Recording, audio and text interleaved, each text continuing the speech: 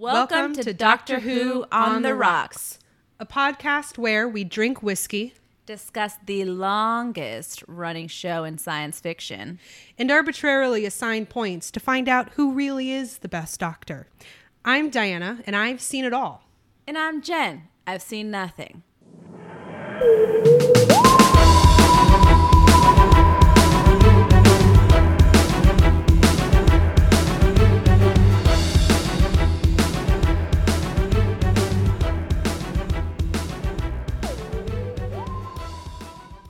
This week, it's the Macra Terror.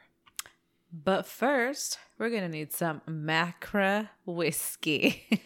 No kidding.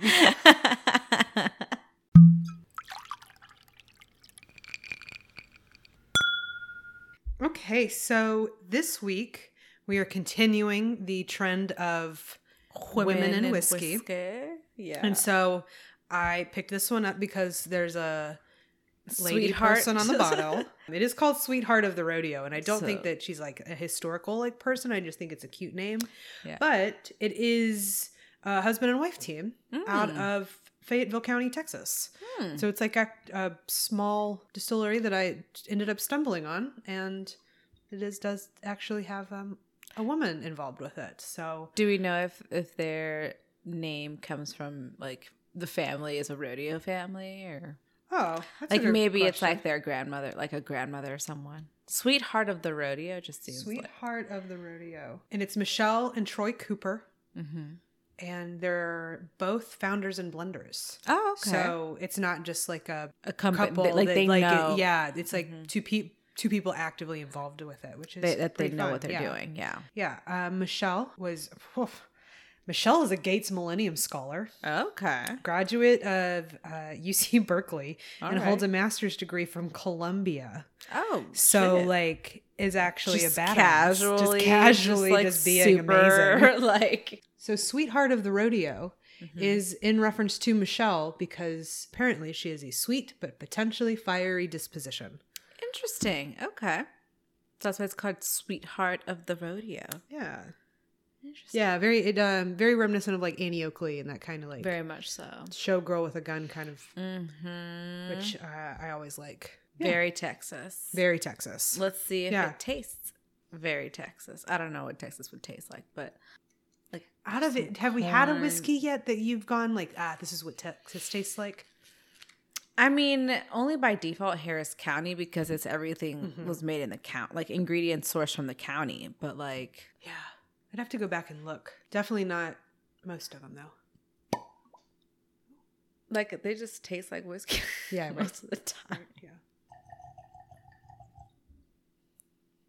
My heart is wanting this one to be good. I hope so. Nothing stands out in the smell of it, so that's No, it smells like whiskey. Could be pretty good or bad. Who knows? Yeah, it smells like whiskey. Doesn't smell like anything artificial's in it. No. Mm-mm. All right, well, let's try it. It's down the hatch. Cheers. Surprise. It's really a pleasant surprise. That's just a swing and a hit. Like, It's first taste on your lips is a little sweet, and then it's not until you swallow where you get that like of whiskey. yeah, I'm a big fan of this one. All right, Sweetheart of the Rodeo. Not mad at this. Yeah, that's just like lovely. Nice, strong. Sippable, but not overly so, where Right. I feel like I could just like drink it like water. Right. It's got enough of the like burning Ooh, it still that I would burns. want. Yeah, that I would want to take it slowly and be able to experience every part Right. of the experience of taking a sip of whiskey. You know. Mm-hmm. Yeah, I'm not mad at it. No, when I said before that like my heart wanted it to be good, it was partially because I was afraid of expecting like really anything Right. out of a blind pick like this. Right. But this is, Not bad. this is good. I'm enjoying it. Mm-hmm. It doesn't smell like it smells like whiskey, but it's not overpowering. Even if you breathe it in as you're taking a sip from a glass, it doesn't like burn. You know, it's definitely a pleasantly surprising burn at the like after you swallow it. So like after the job is done. Yeah. I'd like to look at their other whiskeys because this is one of 6. And this is like their regular. This is just like, their straight bourbon whiskey. Okay. Yeah, this is just the straight bourbon. Yum. Yummy. Yeah, they look like they got some good options in here. Yeah, it makes me excited. What's the price point on this one looking like? This one wasn't too bad. Like under 40? What do you say? Maybe. It might have been. I don't think it was 50. I bought several at the same time, and so I don't remember. So you're like, I don't know the breakdown. I know basically what my limit is for what I can buy in one visit. Mm-hmm. And that will depend on like what grabs my eye first and like how many weeks I'm buying for at a time. Mm-hmm. Sometimes I forget to pay attention because numbers don't do anything for me. I feel you. They might as well just be like shapes, and they don't stick in my head. They don't. I was always that tour guide at the museum where I would even start off my tours going, if you were here for dates, get on out of here. I don't know them. Like, not me, but. So now that we've spent some time with it, what do you give it? I'm going to give it a 9. Wow. Mm-hmm. You know. It's a good one. I'm actually feeling very similar. Like, this is just I've found that we tend to gravitate it away from ones that seem to be like good, strong staples, that we like things with a little bit more character in it. Mm-hmm. But this is so strong that I think it's just... I think it's great. Absolutely wonderful. Neat. It is neat, isn't it? It's neat, yeah. Yeah. Yeah, I love it. I'm also going to... I'm also going to give it a 9. Yeah. This has been, to me, this is, I think, one of the, if not the best straight bourbon whiskey, like just bourbon that we've had. It's good. Yeah, it's super good. It's a good one. So 9s all around. This is a good job. One. Yeah. Good job. Sweetheart of the rodeo. Good job for your bottling because that is, what drew my eye. Yeah. Yeah. Very nice. We look forward to exploring more of, hold on. What's the distillery called? Yeah. This is by Cooper Family Whiskey. Cooper Family Whiskey. Okay. Yeah, thanks, we will Coopers. definitely be exploring more of them. So the husband actually had a prolific career in advertising and marketing. So I'm actually really interested to see kind of like what this like powerhouse of a team can do with a small company. Yeah, whiskey was just a hobby for him, and then they decided to, jump ship and do it. Be cool in another way. I feel you. That's pretty cool. You know what else is cool? What? Crabs. Oh my God, crabs. Not the like genital kind. No, they're not cool at all. The crustacean ones. Yeah. And, and sometimes they're not either. So let's talk about that too.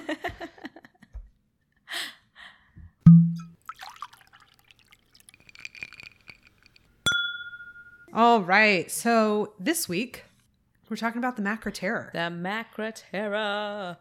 It ran from March 11th to April 1st of 1967. Damn it, we're still at the beginning of... Yeah, we are. 1967. 1967. Yep. So March 11th, John Barrowman was born. Do you know who he is? That? All right. Well, almost everybody listening will know who John Barrowman is. You would know him. Did you ever watch Arrow? I've seen just the commercials. You probably would recognize John Barrowman because he's like no. He was not Arrow. Absolutely not. But he was a prominent character in Arrow and very good. And he's in New Who. Okay. But he was born today. We're starting to have some of those like actors that will be involved later that are getting born during this time. Okay. So I think that's also kind of a cool perspective. And also on March 11th, Pink Floyd released their first single.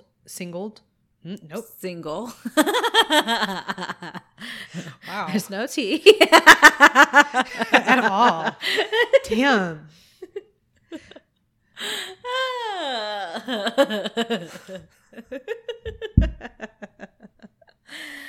Oh, Lord. So Pink Floyd releases...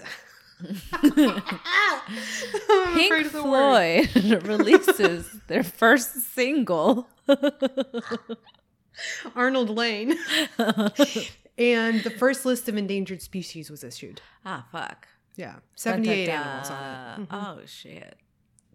Also, the first phase of the Cambodian Civil War begins. Damn. So, that's fun. But on March 15th, the world gets a little better because Naoko Takeuchi was born. She creates mangas. Most notably, she's the powerhouse and beautiful brain that created Sailor Moon. Ooh. March 18th, the supertanker Torrey Canyon hit a reef and spilled 32 million gallons of crude oil, most of it washing up on the Cornish coast, which is that little bit that goes down underneath Ireland on England. So it all washed up into that area. And it's kind of one of the England's big BP oil spills, Gotcha. which do you know who's involved? BP. Right. And on the same day, the first use of slow motion instant replay was used. At the ABC Wide World of Sports during the World Series of Skiing. Great. Right?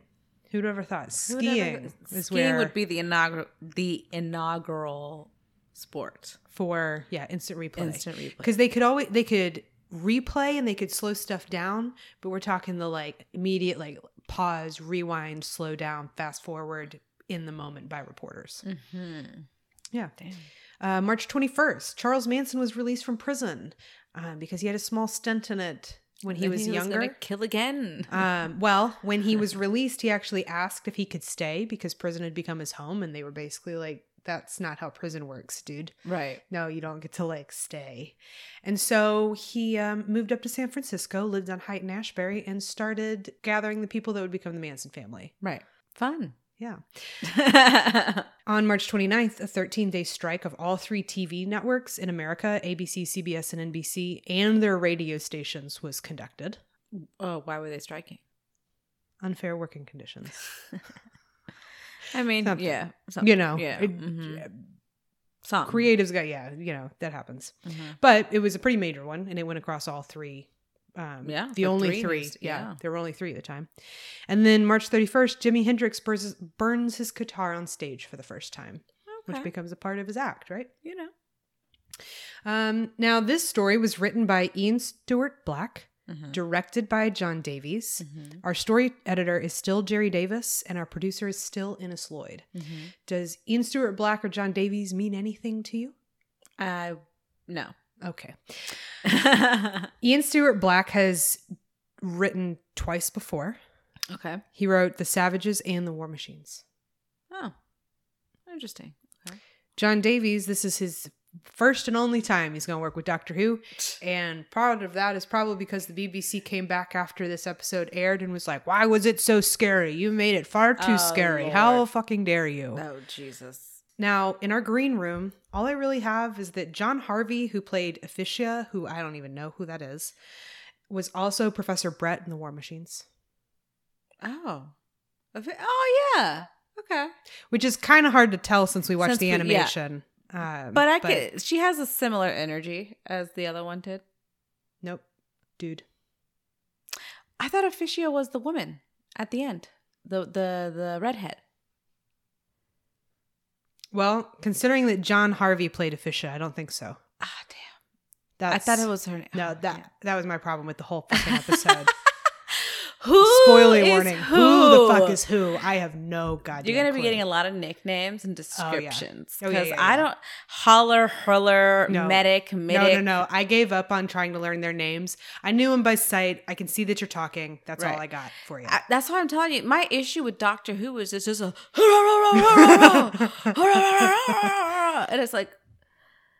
When we have the subtitles, it's great because then I catch it and then I get the names that way. But like any other time, it's very hard. And especially because what we're working off of, and this kind of does lead us into our production notes anyway, what we're working off of are extant sound clips. Right. And so like you could tell on this one that the quality wasn't as good. And like in weird parts where it was like this part was louder, and then when these people started talking, like, why can't I hear y'all? Exactly. Because I can't keep it at the same volume, because if I turn it up for y'all, this is going to blow my eardrums out. And so I did find that I noticed that in the first episode where that was a struggle. A lot of it. Mm-hmm. Yeah. The volume plus the sound quality plus, yeah, no. Yeah, that was tough. But we did get a new title sequence. And if you want, we can watch the actual one, because the actual one would be in black and white and actually, not animated. The one, yeah. But it's still pretty cool. Like, the title animations at this time were either cuts from like the pilot episode or still shots that were pieced together with music and like title card, like in a title card, right? And so the fact that this was not taken from any of the episodes and the technicality of how they made the title sequence is actually really interesting, but is so highly technical with a lot of very technical filmy words that I'm not going to be able to explain them very well. But essentially what happens, it's the same concept as feedback on a mic, where they film the thing and it shows up on the monitor, and then they take another camera and they film that monitor, and it creates like a feedback, and that's what you get all those wavy lines and shit. And so then apparently in the beginning when they were experimenting with this, somebody had walked in front of a camera and their face had gone on the first one, right? And when they showed that to Verity Lambert, she said, basically, get the fuck out of my face right now. That's horrifying. And so it got like put on the back shelf. But so they actually used a photo of Patrick Troughton and put it in front of that first camera and did the whole film thing behind, and that's where you get his face being all wibbly wobbly in the title sequence now. So that's kind of fun. Yeah. Kind of fun to have a new title sequence. What did you think about his face being in the title sequence? I mean, I didn't realize that was a title sequence. Gotcha. I was like, oh, okay, cool. Okay. So, you know, we're also in the official junking shortly after release era. So the story wasn't even novelized until 1987. Oh, damn. So junked shortly after, the novelization is going to be the first chance people have to relive the story, right? So it didn't happen until 1987, but it was one of the first two Lost stories to have their audio officially released in 1992. And Loose Cannon got in 1998 to do the reconstruction, where, you know, when they do all the telesnaps and which apparently is like way harder, way worse. I'm sure. Apparently that's the one I've seen before this. And then the reanimation, which we watched, and we actually watched the color one because that's just the first one I found. There exists like a black and white one. Yeah, because the episode would originally been in black and white, so they do both. Gotcha. And that reanimation was released in 2019. So this is the first time I've watched the animation. Okay. And I remember watching the reconstruction. There are only a couple of pieces remaining of censored footage. Censored footage?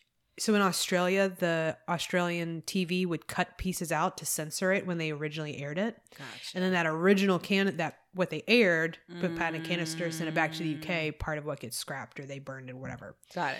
But the clips that they cut out for the censor survived. And so ironically, all we have are these censored bits. Which I appreciate. Which means it's why in like other serials where we get mostly the violent bits. Gotcha. Because that's the part that got censored. Oh, gotcha. Interesting. Yeah. But officially there are no episodes of The Macro Terror remaining. So we've already kind of talked a little bit in production about how you felt about the experience of watching it.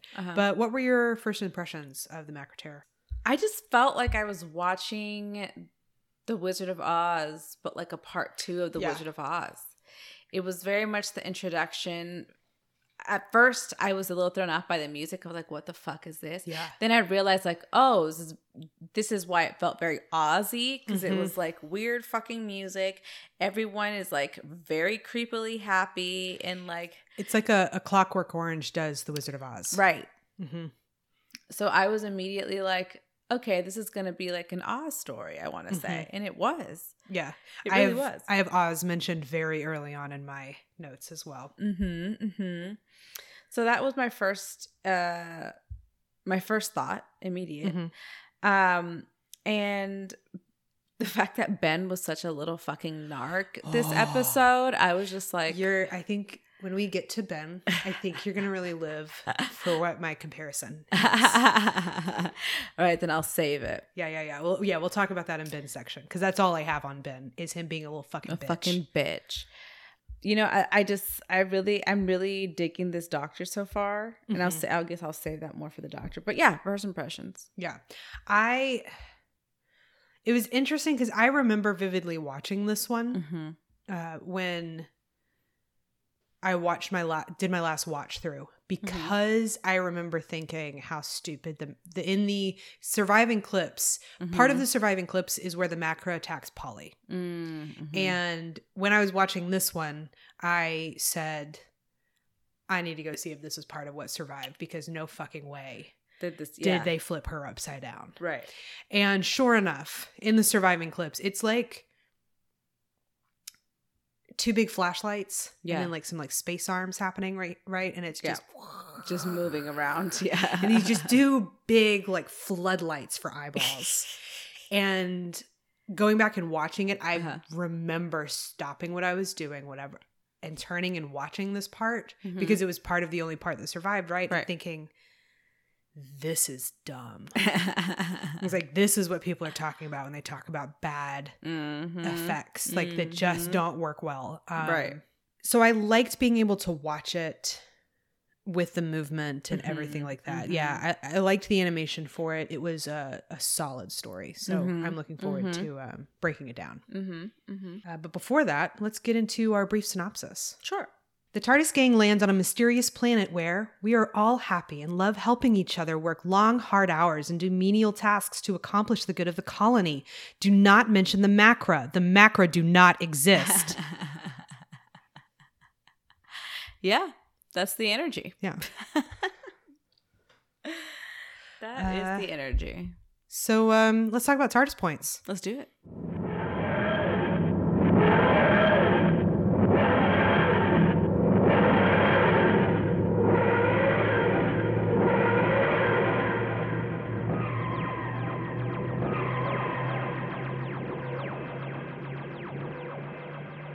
So Jen, what are TARDIS points? They are our point system. And the acronym is terrifically arbitrary rankings determined with intoxicated seriousness. Yes, queen. Our rankings. Yeah, I realized when I was editing this past week that we've never actually explained them. We just kind of like vaguely say it at the beginning and hope they catch on. Right. So yeah, TARDIS points are our ranking system that are going to determine who is the best. The best. Yeah. Totally subjective. And you know, rankings determined by two almost always intoxicated women. Almost always. 100% guaranteed at this point in the show. We're a little bit intoxicated. You know, this whiskey is good. What's the proofing on this? That's what we didn't talk about. 90, I think. Well, cheers. As we go into these rankings with intoxicated seriousness. All right, so TARDIS points. Let's start with the Doctor. How did we feel about the second Doctor? My love affair with him continues. It continues. Hardcore. It continues. I think it's very endearing what he does. Just the whole fact that he plays dumb and is like secretly trying to calculate everything at every time. Also the fact that like I would have definitely slapped Ben if I would have been the Doctor and then Ben was being a fucking little narc. Like, you shut the fuck up, dude. Yeah. Like, you can stay here if you want to stay here, but like, get the fuck out of my face with your bullshit, you know? But the fact that he was literally just like, so patient. You're so confused, aren't you? Yeah. Blah, blah, blah, blah, blah. You can't help the fact that Quaker Oats wouldn't have been that patient. No. Quaker Oats would have kicked him out of the airlock. Yep. Quaker Oats would have been like, and this is where you die. Right. And we're just gonna leave I'm you over here. this relationship. Yeah. Give me your shoe, out the door. Yeah, out the door. Get the fuck out. No, I'm not even gonna ask you for your shoe. No. Just get the fuck out of here. Yeah. So yeah. And I loved the Doctor's energy this episode, this story. The whole like You must ask questions. Never take it for granted. Always push. Always be yourself. Don't be, why must everyone be the same? That whole push through the episode was kind of refreshing. And so I did like that energy as well. I just really also loved how right now at this point in time in our history, in our society, Edgar haircuts are coming back and they're really fucking ugly. Edgar haircuts are literally just the new name for chili bowl cut. Oh, like bowl cut. Like the guy in like bowl, So I just thought it was very funny that this episode happened to feature bowl cut. I called him bowl cut. I think his name is like Medoc or something like that. But he's called bowl like that. He got even shortened down to BC. I was in my notes. Love that the doctor's helping out the dude with the Edgar haircut. 100%. I loved the second bowl cut showed up. I feel like my first note might be about bowl cut. Bowl cut. Like, who is this dude? So this is my first page of my story notes. It's the fourth line. This bowl haircut. Yeah, it is. Literally, it's the first note about the show. It's note about the intro, a note that we're watching the colorized animation. Right. LOL this bowl LOL cut. the bowl cut. Yep. It's something else for sure. Yeah, it makes you realize that the doctor doesn't have one. Right. The doctor's is it's like definitely a helmet. Yeah, it's a shaggy bowl cut, but it's not a bowl cut. It's still a bowl cut. It's a bit of a Biebery It's a different bowl cut. It's a little bit wider bowl cut. Yeah. Like more mushroomy. More like the guys who would get the bowl cuts, but like had naturally curly hair. So it was like floof. It still got a fugly bowl cut. Yeah. I like how part of what the doctor's doing right now is passing himself off as an idiot savant. You know, so he's tootling around at the very beginning before anybody realizes out of non-TARDIS gang that the doctor is the one to be watching. He tootles around on the recorder so that people are less suspecting of him so that he can go explore. Right. But then the second that he has like the advantage because and all of a sudden he's destroying everything with a screwdriver and he's popping stuff open. Like he was pretty vicious with that screwdriver. He really just damaging property left, right, and center. Tools are his specialty. Or like convincing other people to do things because he massacred the Macra. However you feel about the Macra and whether they deserved it is one thing, but like just from the beginning planned on blowing them up. Oh yeah, for sure. For sure. He's like, this is the only way. Yeah. There was, and I guess like the attempt, it was clear there was never going to be an ability to reason with them. Right. So I can definitely see that, but this doctor is very murdery. He is very murdery. He's pretty violent. He's very unsuspecting too. Like he's very much plays dumb, does exactly the opposite of what you do, but he has like a Stuart like, oh no, was that me? Oh God. You know? But then like he comes out and he's like has a plan, has the formula, and will fucking murder you.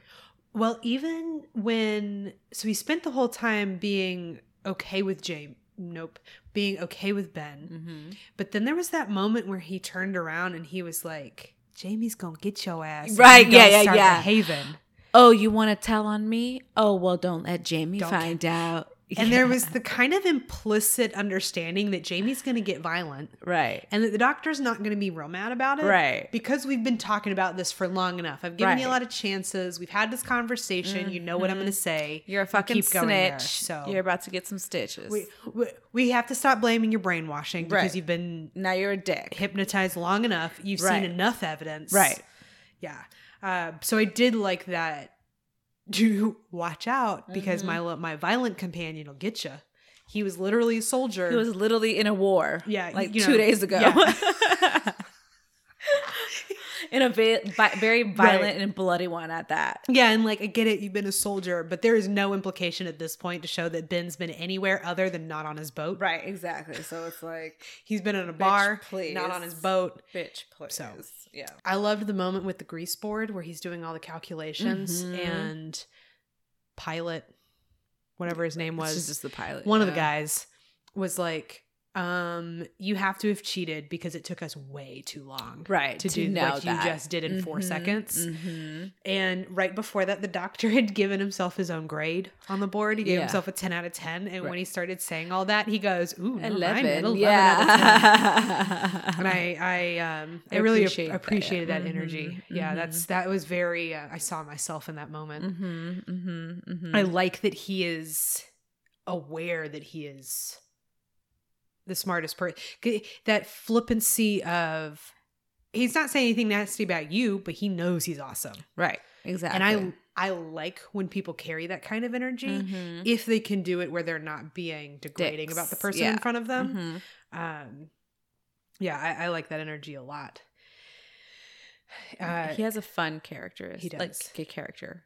And he actually feels like a genius. Right. Time. His intelligence is non-threatening. Right. And is much more obvious. Right. The first Doctor, it was always said that he would, but he never actually seemed that much smarter than anybody around him. Not at all.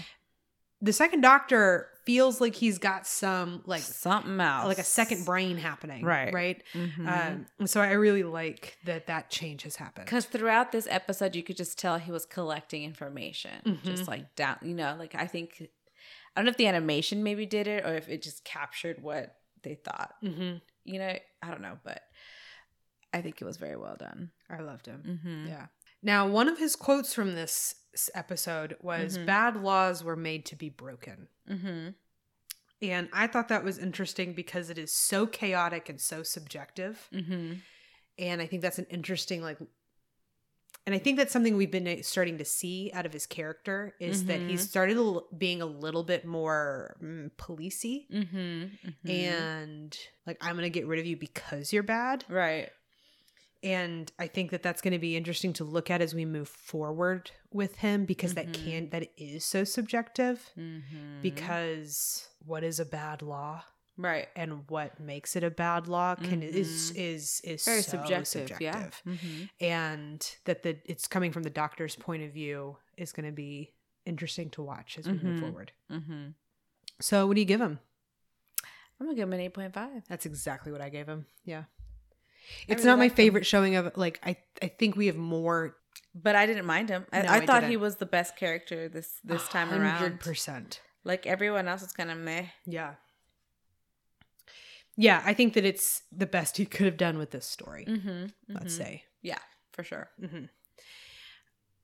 So we've already started talking about him a little bit, but let's talk about Snitchity Snitch. Such a narc.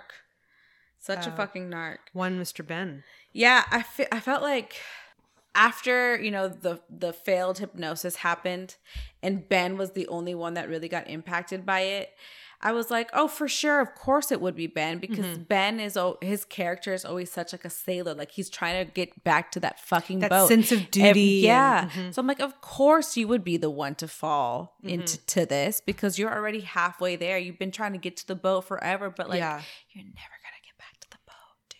Like, I mean, is he? I don't know. He's probably not because this Doctor doesn't seem any better with directions. And it almost seems like he's not trying to get back as hard either. Not at all. He's just kind of like, I'm just going to do my thing and y'all are just going to come around. Yeah. But yeah, Ben, I was like, yeah, for sure. Of course you would be the fucking Karen in all this, Didn't really make me like him anymore or any less, but like. Oh man, Ben sunk so far in my opinions this week. I mean, he was definitely like annoying in terms of that, like, but it's also like, of course he would be, of course. I mean, he started off even rough, like before he fucking got brainwashed. Jamie's walking around with a stick because, like we just said, he was on a battlefield like 4 minutes ago, and no adventure that they have had so far has Jamie been like in a safe situation, right? And so he picks up a big ass stick when he walks out onto the planet. Fair, bro. I probably would think about how can I make sure that at the very least no one's going to come at me. Have a weapon or and something. Ben reads him for it. And then Bullcut comes around the corner and Ben socks him. Yep. And Jamie wasn't going to do that. He wouldn't have hit him with the tree, but Ben just went for him, swinging for the, and that made me really disappointed because how are you going to try and like read someone for doing what you just did? Right. And then to be the only one that fell victim. You know, Paulie got halfways, but like Ben's hook, line, and sinker. Yeah. And he actually really reminded me of what's his name that courted Liesel in The Sound of Music? Rolf. Rolf. He felt very Rolf to me. Very much so. Like the whole Very time, much that so. moment, it was like the whole episode was living in that moment of, am I going to blow my whistle when he sees them in the graveyard? Yep. Narc. Fucking narc. Yeah. And I felt the exact same way about Ben the whole time, where like the first couple of times I could feel the dramatic like moment of, oh man, this kid's brainwashed. Like, oh, that sucks. But just about the time that the doctor's starting to lose patience with him, I've been done Right. with either his storyline. Either they needed to truncate his storyline for me to have already been done with him, or given him more control over oscillating between that. Because by the time the doctor was done with him, I was like, come on, dude. Like, why are you putting all of this in jeopardy with him so much? Right. I get that we want to try and break the brainwashing, but this is not how you break brain. Like, Right. Exactly. This is not how you, yeah. Y'all need to like kind of keep doing everything. Don't like leave him. Right. But you need to like play without Ben for a while. Right. Ben needs to go to timeout. Right. Yeah. Ben really got on my nerves. He needs to go to detox. Oh, 100%. And I kind of appreciated that he got out of it himself by the end. But he went so far into it. He leaned into it pretty hard. Really hard. The whole like, I want to send them to the correctional hospital part and all of that. Like, it just made me like disappointed in his character. Bought into it. Yeah. He really bought into it. Which means that part of his character's there. Right. And that makes me really disappointed in him. If it's his sense of duty, he doesn't care how he does it. Right. And he doesn't care how it affects people. Even though he acknowledged that it was his friends the whole time. It wasn't like, no, they're not my friends. It's not like they brainwashed him to not know them. Right. That they're just strangers. Knew it, but he was just like, he was like, no, it doesn't matter. Obsessed with duty's duty. law. Yeah. Yeah. And that definitely was disappointing out of his character. Yeah. But I appreciate that Jamie was like, fuck you, bro. Like, first step in, and that even Polly was like, I can't do this with you. Yeah, not like, today. You need to go over there. Yeah, you need to fucking get out You've of my lost face. all your chances. Right. We're done. Yeah. He also looks stupid in that outfit. He does. Just real dumb. I mean, do they ever not look stupid in outfits? Yeah, but this was almost like a Dodo level really of stupid. Much. Yeah, it was very fucking. It was pretty bad. It was pretty bad. It was like a bad pajama set. So, what do you give Ben? He's gonna get a solid 6 from me. Wow. Yeah. Wow. I gave him a 3.5. Oh damn! I really did. And I thought it was bad. I mean, he was bad, of course, but like, I just felt like it was, of course, like it was very fitting to his character, so it didn't really surprise me too much. Well, sure, but I didn't like the depth. I didn't like the depths of it. That he was so willing to be such a fucking narc. Right. Yeah. The loss of like the duty over friendship when that's never been a part of the doctor's thing at all. And that he was so willing to like turn on Polly. Especially, I think, was where I kind of got done with him. Yeah. I can see that. If there had been a moment of like hesitation, a little awakening, I'm real. Like I don't want to hurt Polly, a baby awakening. But then the brainwashing overtook it again. I might have felt differently, but at the beginning where he don't love her, and I get it, they wanted to make it brainwashed, and like that's. But it doesn't take. It's not one night. Like it was. They were there for one night. Right. To go that far into it that hard means that you're already susceptible, and that So 3.5. Fuck him. He's had some good episodes. They've liked him for the most part. Today. I did not like this episode for Ben. Today is not the day that I'm going to say that I liked him. No, fuck him. No. This is not an episode I'd recommend for Ben. So you gave him a 6? I gave him a 6. All right, I gave him a 3.5, and I was stand beside him. I don't even understand how he can even get a 6. I don't understand he can get higher than like a 4. So let's talk about the other part of that duo, Miss Polly. Polly, well, let's just say that where the fuck did the bad bitch Polly go? Oh man, I was so disappointed in her. Like, enter 2 dicks into the chat, and all of a sudden, Polly cannot fend for herself anymore. She is reverting back to Karen. With that haircut. Susan, with that hair. It just very much like Susan.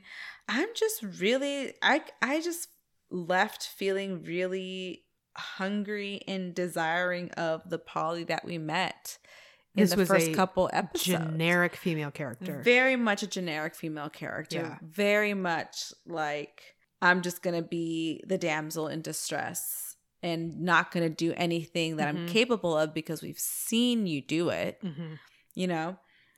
And then on top of that, gave her a horrific haircut. Horrific haircut. And the animation did not do anything for Polly's eyeliner. This story either. I was so angry. It was all just not great. Yeah, no. One of my notes is literally Polly's eyeliner is so rude. Her just the animation of Polly was low-key rude. Not a good animation for Polly. No. Because there's some animation, the whole animation was just not great. And it felt... I love that you're like, it's not great. And I agree with you. Right. But I feel like it's so much better than so many of the others in this. I think it's the animation style. Like, I just don't think the animation style works that well. Especially because it's so part of it is that Archer style of animation is so paper dolly. It's so stop motiony. And when the sound is as not crisp as it is, the crisp motions of the animation, I don't think the visual and the audio work well together. Gotcha. And I don't think that the mouths line up a whole lot. Yeah. Like, it's just not my favorite animation style. But I thought this was better than some because I thought it worked well for the macro. Yeah. But they fucked over Polly. They did. Hardcore. No, this was a not good episode for her. I literally only have notes about how she looks. Yeah, and also the fact that she would like Jamie was like trying to help her, and then she's like, "Okay, bye." Yeah, yeah. Like, okay, girl, where's your loyalty? Right, you and Ben. Right. Yeah. No, she was so vague. This story, so vague, just so much. She faded into the background. Yeah, she was either there as someone to protect or someone to rescue. Exactly, and a piece of the plot. Yeah, absolutely. Not really driving or like in a positive way making me want to like experience more of her character. I did appreciate that she slept through the whole psychosis nightmare night, and that she wasn't affected. Yep, I did appreciate that. That's one thing I did note. That was some nice continuity, considering in the War Machine she was able to fight a little bit against the mind control. She's got her own little thing going on. Which, same writer, so so that was nice. But other than that, literally her haircut sucks and her eyeliner was rude. Not too much for her. Yeah, she screamed a lot. Didn't feel it. No, not at all. Wasn't feeling it at all. So what did you give her? I mean, I feel like Ben's score should be lower because now I'm like Polly, I was going to give a 5, but I was like, there's no possible way that Ben could get a higher score than Polly because Ben was such a narc. So I'm going to give Ben a 4. I'm going to change my score to 4. And then Polly, I'll give a 5. I gave Polly a 5 as well. Because it's like she did some stuff, but also I think my main beef, and my beef is not with her, it's with the writers. It's like, how fucking dare you? Right. And I think that's a fair point because this writer is who wrote her in the War Machines. And no, I guess she was kind of screaming in the War Machines. So it makes kind of sense. But we still felt much better about her. It could be that she was coming right off of Dodo, and so we felt a lot better about her. Yeah, that's true. But yeah, you're right. You're good note on. But we did like her a lot in the War Machines. I think our note on her in that one was, we would have liked her a lot if she wasn't hypnotized the whole time. Right. And that's rough, so we don't really know her. In this one, she's not hypnotized the whole time. And we don't like her. So I almost am glad she was hypnotized that time if this is what Ian Stewart Black decides to do with major female characters. Because it sucks. Yeah. Yeah, I agree. So let's talk about our... Did you score her? Yeah, I gave her a 5. Okay. Yeah, I also gave her a 5. So let's talk about our useful companion. Yeah. This episode, Jamie. I liked him this episode. Jamie got an episode. Yeah, Jamie was fucking finally doing it. But it's also like, duh, of course Jamie would be the one because he was literally at war 2 days ago. Like 2 he's still running ago, on the adrenaline of charging very the much battlefield. So. Of course he would be the one that gets stuck out with the macro because he's the only fucking companion that could survive. Right, yeah. Like beating the shit out of the crab. Yeah, when he came at that crab with the 2x4, there were... We'll get into the macra. God, the fucking crab. But I loved Jamie this episode. I thought the immediately waking up and being like, nope, these voices aren't right. Right. I know better. The Piper. Just, I know better. This Even is not if you happening. think it's the fucking Piper, you know the voices aren't there. That's kind of what I like what they're doing with Jamie is they're not making him lose his 18th centuryness, but they're making him apply what... He's clearly not an idiot from the 18th century. Not like Katarina, right? That's her name. He's saying, he's applying what he knows. And then when he finds out that maybe that's not exactly right, it like adjusts. And so I'm really looking forward to his getting into him because he's already growing. I mean, it helps, I think, that we're finally in episodes that he was written in originally for. So we could actually see what the fuck it This would also be the first story that the Doctor... It was written for Patrick Troughton. That once Patrick Troughton had been. So this is like the first very Patrick Troughton. Gotcha. Okay. So I think it's also maybe one of the first for Jamie as well, for Fraser Hines as well. Nice. But I like that he immediately gets off the TARDIS, that Ben attacks Bulkut, and then Jamie looks up and there's the head official there who we know is going to be the bad guy, right? For the whole thing. And that Jamie's like... Fuck you. Yeah, already. Just don't even open your mouth. Fuck you. You look like you're the bad guy. Nope, we're not talking to you, dude. Which is again why Ben gets that 3.5 because that's been Ben. That's been the Ben's whole character. story. Very the War much. Machines. He was like, "Fuck you," because you have a white horse. Fuck you because you got shiny boots and my boots are. He was very working class versus the Duchess. And finally, you get Jamie who comes in who is not working class, and he understands that dichotomy better than Ben, who we've had for that character this whole time. I like that when they get sent down to the mines and they're like, who's going to be in charge? Jamie was like, the Doctor. Don't know him that well, but he's clearly the smartest. Right. Then he's like, don't you think you'd benefit from fucking going down there? Yeah. That was my favorite too. Don't fucking ruin this for us, bitch. Yeah. Essentially is what he was doing.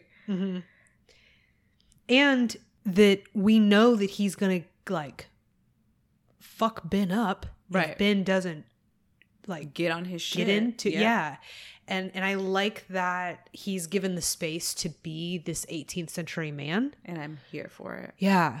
Like, I'm glad that he didn't have to fuck anybody up. I would have loved to see it, though. Yeah, hopefully we'll get to see that in the future.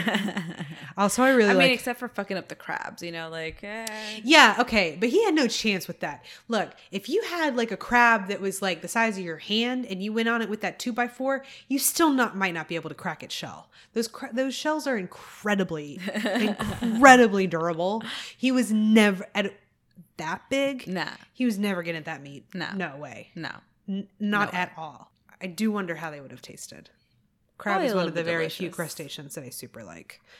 Same, especially probably not with that toxic gas. Not the toxic gas, not the gas, but anything else. Yeah, but I appreciated that Jamie went for them with that fucking piece of timber.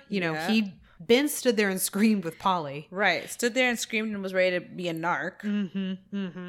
I also really appreciated the fact that when he's running from the fucking crabs and he busts through that door and all of a sudden it's like Camp Good Times. And they're like, what do you do? Dance. Well, and the animation of him doing the Highland Fling was so bad. Yeah. Yeah, but for him to just I liked the concept of him literally flinging himself out of the door. Right. Was like a nice visual pun that I appreciate those kinds of moments. Body humor. Yeah. It probably wasn't actually the fling, but whatever. It was something close to it for the sake of this. But it might have been. Apparently, Fraser Hines' mom was Scottish, so. Oh, okay. Yeah, So that's it very well could have been a little bit something. Yeah, but that's about as much as I have on Jamie, unfortunately. Yeah, with Jamie, I'm looking back. He looked good in that turtleneck. He did. He did look like I've seen footage of him in this red kilt. I mean, pictures of him definitely in this red kilt and the cream turtleneck. And Fraser Hines did look good in it. I see. So I enjoyed that Jamie was also like low-key reminding the doctor who the fuck he was. He was like, yeah, dude, like you definitely have to do this. Like, you're the only one that can do it, But yeah, that's basically all I have for Jamie. He was just a good like muscle. He kept pushing the doctor forward where Polly and Ben kept pulling him back, which is unusual for Polly. Right. Polly usually is kind of his like, yes, doctor. What can we do, doctor? What can you? Yep. Oh, and yes, she's their yes woman. Right. And this time it was Jamie. So that was nice. Yeah, nice little switch. I like that out of Jamie. Nice little switch. I wish we could have had 2 yes and people. I'm not bad. Not bad. I'm not mad. I'm not bad. I'm not mad at it. That's what I meant to say. So what do you give him? Jamie, he's going to get a 6.5. Nice. Like, I feel like he's definitely the up there companion for sure. But like, besides being the muscle, didn't really do much. He was like the comedic relief, also the muscle. But I gave him a 7 because he spent so much time on his own. Yeah, that's true. And took care of himself by himself. Yeah, him and the crabs down there in that gas. With that gas, with the crabs. Yeah. So I gave him a little bit higher, but not much. It's not still much. A decently good showing for him. I appreciate it. So that brings us to the baddies. The baddies. Who were the baddies? So, or who is the baddie? Overall, the Macra. Yeah. And I really can't, like, Holer or whatever the guy was, the dude at the very beginning who like looks like the villain. Yeah. The bigger dude. Or Captain of the Guard or whatever he was. Whatever the fuck he was. Like, I can't really even fault him too much because like everything was still under the hypnosis of the Macra. Right. So like if he was a dick, he was probably like Ben, whose characteristics or his traits were prone to being more of like law and order, Excuse me. And that's why maybe he was like cool with doing whatever the fuck he was doing. So I can't really say that he was the baddie over anyone else. So that's why I'm going to go with the Macra. Here's my question. And this is as I kept watching this and knowing that the Macra are supposed to be the bad guys. Clearly, they're the bad people, right? We're supposed to be frustrated with the humans, but at the end of the day, they've been brainwashed. My question is, are the Macra indigenous species to this planet? I don't know. Well, I don't think so because the fact that they had to pump the gas to make them survive. But they were pumping the gas up so that they could also move up. The gas was down below where they were already living. Oh. I mean, I guess that's also just a different realm of Earth. Like they were native to that part of Earth, not the top they're not part. They're not on Earth. Well, like whatever the planet is. Like right. So, but that means the colonists came to this planet. If the Macra were already on this planet, and then there's the question of like, how telekinetic are they? Are they? Because some of the debates that I was seeing, one of the biggest debates are the Macra intelligent? So are they acting on instinct and controlling people, and that everything happens is because humans are what came for them to be able to telepathically control? Or are they intelligent? Because that all depends on how I'm going to rank them. Right. If we're looking at, is this an indigenous species? If we're looking at, is this instinctive behavior or is this intelligence? Because everybody that I was seeing was like, they're almost scarier because they are just instinctive if they are. But that makes me feel bad for them if they're just instinctively behaving that way, you know? And that we're just going to murder them just because they're just living like they, and that's how they appeared to me, especially once we got into those. It was interesting because the shots of Wizard of Oz man, and then the guy that was supposed to be the man behind the curtain, and then the claws come up and are threatening him when he starts talking, referencing them, is very different to how they portray them down in the room when they're just like, I'm a crab. Right. Being a crab and doing crab stuff. Right. And breathing in some gas. But I think they were just being crabs because they were amongst crabs. Yeah. Where they like, I'm just going to be a crab. Yeah. Right. Because they didn't be into my full crabness. Are they intelligent? Yeah. Or are they just psychic? I think they're intelligent. You think they're intelligent? So you think that they had How do they figure intent? out to use this one person and make everyone, one, be really happy? Like, out of all the emotions, happiness and happy music, like, they really had a whole marketing strategy with this shit. Is that, though, because the organism that happened to land in their psychic space was humans, and that's what humans do? No, I don't necessarily think so, because they still had a, like... Where else would they have learned that behavior? Because humans didn't come and teach them that behavior to do something like that. Well, how much... We don't really have a good understanding of, like, where the macro influence stops and what human choice begins. Maybe all the macros are doing... The only thing we know for sure that they're putting into the humans is don't talk about us and farm gas. The gas is important. And so that's not necessarily bad. No, but in the way... Humans have taken it and gone in the step further. Like, so we don't know where that line is. And so I feel weird giving all of the points to the macra because part of me thinks I kind of feel like they're just instinctive animals that... But they're still pretty damn intelligent. If that's their instinct, that's pretty damn intelligent. No. I don't think that they're telling the human... I don't think that they're necessarily controlling how the humans behave. I think all they are is don't get caught, flight, right? Out of the fight or flight response. And I need food. And so a mechanism to get food has arrived. How the humans operate on all of that, I think it could be argued that, like, what's happening in the base is because the organism that happened to land in their psychic space just happened to be humans. Because, I mean, if that's not Disney World. I kind of see what you're saying. That the humans kind of took it where they wanted to take it. Right. They didn't have to be the happiest place on earth.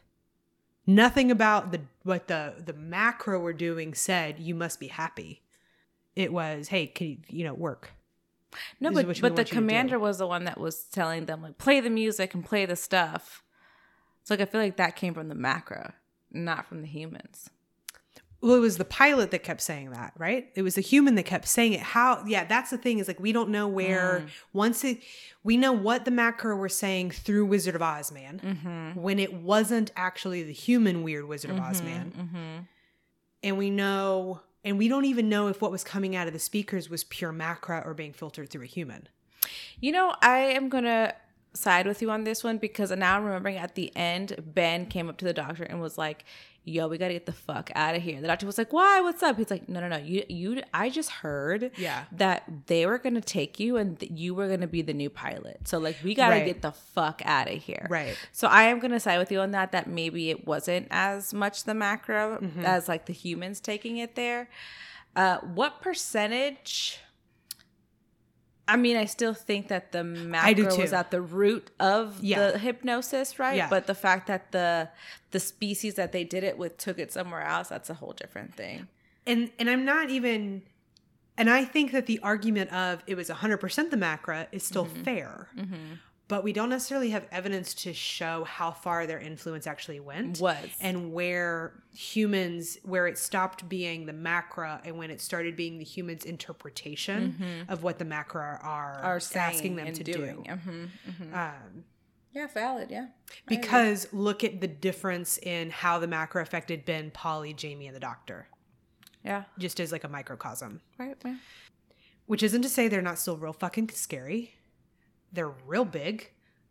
Big is always terrifying. I'm not an exoskeleton. Great to eat. They'd be real good to eat. They'd be real good to eat. I'm not an exoskeleton fan. Even I have low-key have a degree in marine biology. I don't do shrimp. I don't really like lobster. I can do crab legs. I don't really want to deal with an entire crab. I like looking at them. I don't want to touch them. It's also why I don't do insects. But I did get personally offended when they kept calling the crabs insects because they are in no way, shape, or form insects. Yeah. And their exoskeletons are actually very, very different. Doesn't mean there is a difference. There is a difference. Don't be rude. So in defense of the Macra, they are not insects. I also didn't like that they just kept like basing them. That was probably where I got my like back a little raised for them, is because even from the writer's perspective, the fact that we're just going to immediately like they're the bad guys because they're not human, because they're this insect, like it's such a elitist view on the animal kingdom when like how cool that these animals have evolved to both have this psychic capability and live on this gas that is toxic to humans. Instead of making them interesting but scary, they just made them scary. And I felt bad for them. I feel that. And we'll get into a little bit into the story on why I feel that the humans were more the agents of the problems in this. Okay. But I do feel like the Macra are the root of the issue. Oh, the issues? Yes. So I still give them the bad guy score. Same. I just don't want to rank them very high. Gotcha. I am debating on what to rank the Macra because I think that 7.5. 7.5. 7.7. 7.7. Because I think they're still evolved enough to like know that that's what to do. You know, like, yeah, I think they're smart, but obviously like the humans took it somewhere else. But they ain't dumb. Yeah, I gave him a 5 because as a bad guy, I don't think it's fair to call him a bad guy if they're acting on instinct. The process of instinct is reproduce and eat. Sleep when you need to, as long as you're not going to get dead. And if that's all the Macra were doing, I can't necessarily give him a bad guy score. It's like I'm not going to give a lion a bad guy score because he eats a gazelle. Right. You know, if that's just how these animals are responding, I can't. Doesn't mean you're not scary. Lions are still terrifying. I don't necessarily want to be face to face with a lion. The lion, yeah, I don't either. You know, they're still scary, but they're not But lions aren't bad guys, and so I can't give them like a 0 for being a bad guy because they're still scary and all that. And I still want to give like the wiggle room for like they could be intelligent, right? They could be the masterminds behind everything. But I don't personally believe so. I think that they're just instinctual animals. So I'll give them a 5. You know, it's not a 0 or a 10 because that's where the extremes are for me. Yeah. So 5, yeah. They're pretty good. I feel it. They looked real dumb in the original. In the original? They looked real dumb. Thank God I saw them now because they're scarier here. They were. No, when they flipped Polly upside, when they got Polly, that's where, you know what? I take it back. The physical threat of the Macra, they were big. Yep. They should have broken several bones. Yep. So I'll go up to a 6. See? Okay. I'll go up to a 6. I was like, okay. Because the physical threat of them is pretty intense. It was. Because they're real big. It was. So that brings us to the story. What do you think about the story? Overall, it reminded me a lot of Oz, and I like The Wizard of Oz. I enjoyed the story. I didn't necessarily enjoy some of the characterization of the characters this story, but at least the animation made it easy to follow. I think the doctor this episode really was able to push along the episode a lot more because I continue to really like his like characteristics and what he was bringing to the table. Would I recommend someone to watch this straight up? No, because I don't think it's an adequate representation of what the characters do or how they act. Yeah. I low-key think it was a little bit of a filler episode because it was just like it like no one was really doing what they usually do, so it's not a fair representation. Yeah, you know, for someone, it's that idea that I feel like we would have ranked the doctor higher if this had been a better story. Right, he did the best he could in this episode. Right, but this wasn't like I felt like this. It was a little lazy. Yeah, you know. Yeah, I agreed with you. Mm-hmm. It's interesting because the Macra Terror is one that's kind of known through the fandom. Mm-hmm. And so I know I was going into it this time, having seen it the one time, and knowing that it was like known throughout the fandom. And so I was kind of going through into it this time being like, maybe this like this cultural memory, like maybe you'll get it. Mm-hmm. And I just like, I don't. Mm-hmm. Now that being said, once I started getting into some of the research behind this story, I actually think it's very interesting. Okay. But it doesn't make it like great. A good one, yeah. But there is some actual like cultural criticism happening here that's directly towards a very specific generation of the British working class. Interesting. Do tell. Now, the books that I was reading were talking about, like, if you're not this age, which when I factored it in for when the book was published was, like, 50 years old, over 50 British working class, that you wouldn't be able to relate to this. Yeah. But low-key Americans can, because it feels very Dirty Dancing. Okay. You know, like that camp for, like, that adults go to. And, like, kids get dragged to it. But it's like summer camp for adults. For adults. Right. Okay. Which is what those camps were in like the Adirondacks. Oh, because I watched a very documentary Dirty Dancing, right? Like that, you know. Yes. So apparently, these were like things in this very specific era in Britain, because you're looking at right after the war, where you're not going to get to travel anywhere. Right. Exactly. That is as. One of the books that I was reading was it's as insane to dream of going to Spain during this time as it is that jetpacks would exist. That's how fucked the shit was. Right. That's how nuts it would be to consider for the working class people to get to go abroad. That's crazy. So they set up these like pop-up camps near the beach. Like not Gullah Gullah Island, like Gilligan's Island almost. Kind of, except that it was structured. It was like you go in, you have events at each time. It's communal eating. Very much camp for adults. Dirty Dancing. It's very much that idea, because like they even had people that would like walk around and make sure that nobody was hooking up in corners. Like literally, but at the same time, this was so fucking fascinating. But this is a family vacation. No, it is. Because part of what they would also do is that the founder was like, we're going to have the same number of single men to single women. And that's how part of how we're promoting it is that like, it's a meetup. We're going to keep it balanced. So it's family, but it's also like make a family. Make a family, guys. So next year you can come back with your family. Right.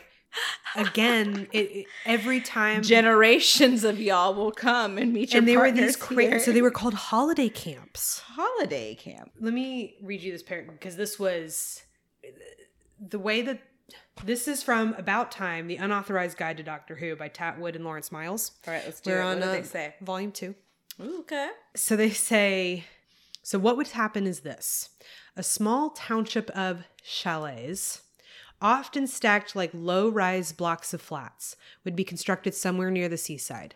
There'd be a central diner providing set meals en masse, plus organized entertainments on a strict timetable.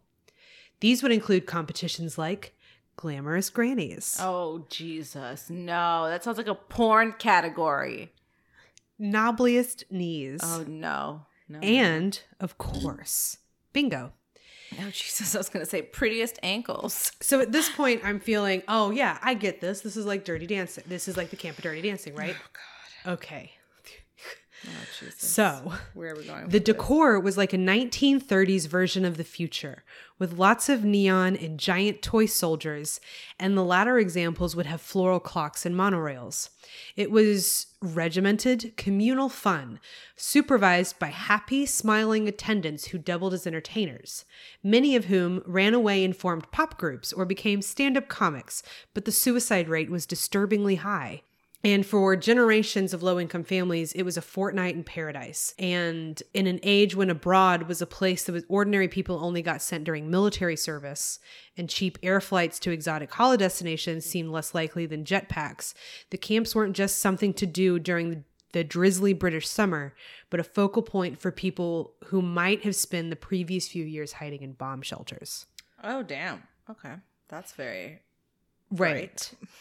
So, like... It's this whole thing where it's both this bright place, but also it's not. Also very fucking sad and like secretly like and low-key fascist. Sinister. And low-key fascist. Yeah. You know, you're going to have patrols that make sure that nobody's making out in the corners. But we're going to be and regimented patrols. Right. And so if you look at what this episode is, it's a holiday camp. Mm-hmm. You've got, we're having the dance competition later tonight. We've got all this happy music, the jingles, you know, that sense of camaraderie when it's really employment. Yeah. And the conflation of the two and all of that is very much how you brainwash a community, is taking one of those holiday camps and looking at that dark side. Mm-hmm. To me, it's kind of why I brought up Disney World earlier, is because there's that level of a phrase that I like to use a lot is toxic positivity, where by not acknowledging that the dark stuff doesn't exist, you're not making the world a better place. You're just allowing the dark stuff to fester and get worse because you're not acknowledging it. Right. You know, like just because you stand outside of the rain and go, oh my gosh, it's such a great sunny day, doesn't mean it's not raining. Right. And so for that part, I think this is fascinating. Mm-hmm. One of the other things that was interesting is during this time period, jingles were illegal in advertising and television in Britain. And this is an episode full of jingles. Right. And so that's it. And so it's from an American perspective, that's weird because jingles have been a part of our entire advertising lifetime on television. We've had jingles since before there was but in the UK, jingles were seen as propaganda. That makes sense. Because they are. You know, they're totally propaganda. Yeah. And having been that up close and personal in World War II with what propaganda can do, they're like, nah, fam, we're not doing this today. They didn't even allow jingles on the radio. And so the combination of using those jingles, the holiday camps, makes this story really interesting. Mm-hmm. And it makes me really sad that it was just written so shittily, because it's a lot of really cool concepts to be talking about, especially as it ages and holiday camps are no longer a thing in the UK. We don't even have those kinds of camps here in the United States. You know, Dirty Dancing is an old movie at this point. Mm-hmm. And even if it's similar, it's not the same thing. And so it is an interesting injection of culture. Cruises. Similar, yeah, just out in the fuck off ocean. Just out in the ocean, you know, and then you get stuck with... You know, that's a very good comparison, yeah. You know? Princess Cruises. Yeah. Yeah. Cruise ships. Yeah, no, that is exactly what they are, as cruise ships. Waiters as entertainers. Everyone there has a duty. Yeah, and you have to be like in character the whole time. Yeah, well, the Disney cruise ships might be more of a thing. Yeah, definitely Disney. But even like cruise ships, because I know how when I worked high-end customer service, I thought of my job as being in character, even where I was. And so I can see where cruise ships, when you're seen by a guest of the cruise, you're in character, especially since you sleep there and like you eat there, like especially because a cruise is so self-contained, like one of these camps would have been. I think that is a really good comparison, because you have to go from like, maybe I'm asleep, to the second you see a guest. And so I thought that was interesting, that it was a critique on this cultural item that I've never heard of. And so it made it more interesting that Ben was the one that was most controlled by this, right? Because Ben is a working class character. And so in Ben's lifetime, Ben probably had been to a holiday camp. And now he's in a situation like a holiday camp that also has brainwash. And so he's a little more susceptible to it. Which, as TARDIS Eritatorum points out, Elizabeth Sandifer, that's also just a little bit elitist and classist. But it's still probably what happened. What happened, yeah. I also liked her because her view of the episode was that this was a direct critique of the concept of keep calm and carry on. Is that's not the way to go. No. And I think that is what the episode is saying, is sometimes you shouldn't keep calm. And sometimes you should stop really and say some shit up. Yeah. And I think that's what the Doctor was saying the whole time. Yeah. So one of those episodes I think had a lot of potential, but I just don't think it fell short. Very well. It fell short. Yeah. For sure. It focused on the wrong parts almost, where they could have really gone into some of the social criticism. I think they just kind of stopped and went too heavy in the monster realm, which given the time period is what people are going to do. Yeah. But is unsatisfying for me as a 20 blah blah blah viewer. 20 whenever you're listening to this. 30, just kidding. In 2075. Hi. Hey. Yeah. I agree with everything that's been said. For me, I think this episode, ranking wise, not that great. I mean, I'm gonna say a 5 because it's not too bad, but it's like I can't give it a 4 because it wasn't like. It wasn't bad. You know, I enjoyed it, but overall it just like if I'm thinking more towards the end in our rankings, like I think there might be better options out there. To me, it really, you hit the nail on the head when you called it a filler episode. It's a really good filler episode. But a filler episode is not a good, we're not going anywhere in a filler episode. Correct. It's a great filler episode, which is why I also gave it like a 6.5. Great. What did you give it, a 4? 4. Yeah. No, 5. Yeah. You said you couldn't give it. I couldn't give it a 4. Yeah. Yeah, like it's good. It's just not great. So, you know what? None of it really matters because there's every chance that it could just all be swept under the rug. Was this story neat or not? Not neat. It's not neat. It's not neat. It's not neat. I finished my whiskey. Yeah, it's not because I was so. I'm still perplexed as to like why this one was just kind of like low key remembered. And it could be a New Who phenomenon because I jumped in with New Who. That like maybe it's because of the renewal and everything that like it got like a new breath of life. But like the Macra is like one that like the last episode, I feel like if anyone needs to be revived, like that one was like the one with the Cybermen and like the other 2 previous episodes, like those, but and this one was like done really early. I think it was like the 7th one to be reanimated. Yeah, see, and out of all of them, I'm just not sure why we decided to go here, because I mean, maybe the censored bits made it more fun to try to recreate. I don't know. Yeah, it wasn't necessarily my favorite. No, there's definitely been better episodes, better. I mean, the War Machines was much better. I mean, even from this writer, the War Machines was much better. What happened? That's what I'm wondering. Like, the quality of writing couldn't have been like, shouldn't that be? It shouldn't be. You know what I'm trying to say? Disparity. Like, it was just like one was really good and one. I mean, one was so good that it was in the top of all of our showdowns. And for bad guys, for stories, for everything. It's not even going to make it to a showdown. No. It will see better days. I mean, even looking at our rankings, I'm hard pressed to remember a story that we've ranked as low as this for a hot minute. Maybe the last one could have been the psychedelic one with Susan. Well, okay, but that's like episode like story fucking 3. Yeah, that's true. That's early season 1. It's been a while. Yeah. We're on season 4, folks. If you haven't noticed. Look, I mean, we got a 4 and a 3.5 in there for character scores. We have not ranked that low in a long time. We have not ranked that low in a long time. I want to say maybe since Dodo. probably haven't ranked a character that low in a while. I don't even know if we ever went that low with Dodo. Maybe with Dodo was Katrina. bland. Maybe. I don't know. Someone got a low I mean, I score. feel like you went that low with Ian, but that's been All a the hot time. minute. All the time. You know? Steven could have been that low. Steven could have probably been that low at some point too. Yeah. You're right. Damn. Poor Ben. I feel really bad for him. I mean, me too, but like, what are we going to do? He just wasn't great this episode. What am I going to do? Poor little white boy. Poor little dude. Cry me rivers. Tears. Tears, tears, tears. Wah. Meh.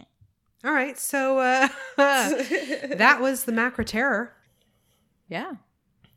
Next week, What we got next week? What we looking at? the Faceless Ones. The Faceless One. So is this like a Game of Thrones? We can just pretend it is. Headcanon accepted. Cool. It's held on that tiny island. Yeah. Let's say this is pre-Arya. The Men with No Face. Yeah. Way pre-Arya. Pre-Arya. Okay. We'll see what it's like, but it's definitely in the cult. Or Yeah. what were they, a cult or a religion? I don't really know. I mean, both kind of low-key almost mean the same thing if you really get down to brass tacks. Yeah. So next week, we'll talk about the Faceless Ones. The Faceless One. And OMG. Are we almost done with the season? Yeah, we only have 2 episodes left. I- But that's I not feel the like- important part. What was the important part? Next week, What? well, in 2 weeks, listeners, Is it our birthday? it's 50 episodes. Ooh. Dun, dun, dun, Dun, dun, dun, dun, dun, dun, dun. dun, We dun, should probably dun. do something fancy. I mean, we might, but I'm also already saving like our nice fancy whiskey for the season for the finale. Should we do the nice fancy whiskey next episode or for the finale? Maybe we'll just do like a fancier dinner. Okay, deal. You won't hear about it, listeners, but we'll have something nice to eat. Maybe we'll talk It is about restaurant week still. it. It is restaurant week. Yeah. Mm-hmm. Bye, guys. Bye, people.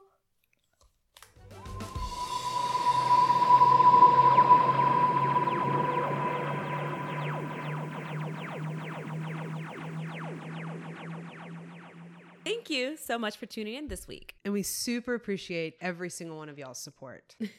We like you a lot. We think you're really cool and we appreciate you a whole ton. And if you have any questions Comments. or whiskey recommendations, You can find us on Instagram at Doctor Who_on_the_rocks. or if you're old fashioned like me, you can email us at mediaontherockspod@gmail.com. And don't forget to rate, subscribe, or leave us a review, or like smoke signals, or Whatever you can do to help us. paper airplanes are cool. Yeah, you can. Send us a message in a bottle. Hot air balloon with like a banner behind it. Whatever you. Oh, one of those fireworks with a message. Ooh, a drone display. A drone display. Advertising. That could be good. That would be cool too. That'd be good. Anyway, or just tell a friend. Yeah. That would That's actually be the easiest easier one. and cheapest. Easiest and cheapest would just be to tell a friend. But anyway, you want to reach out. We love hearing from you, and we thank you for listening every other week. And we'll see you in 2 weeks. Bye. Cheers.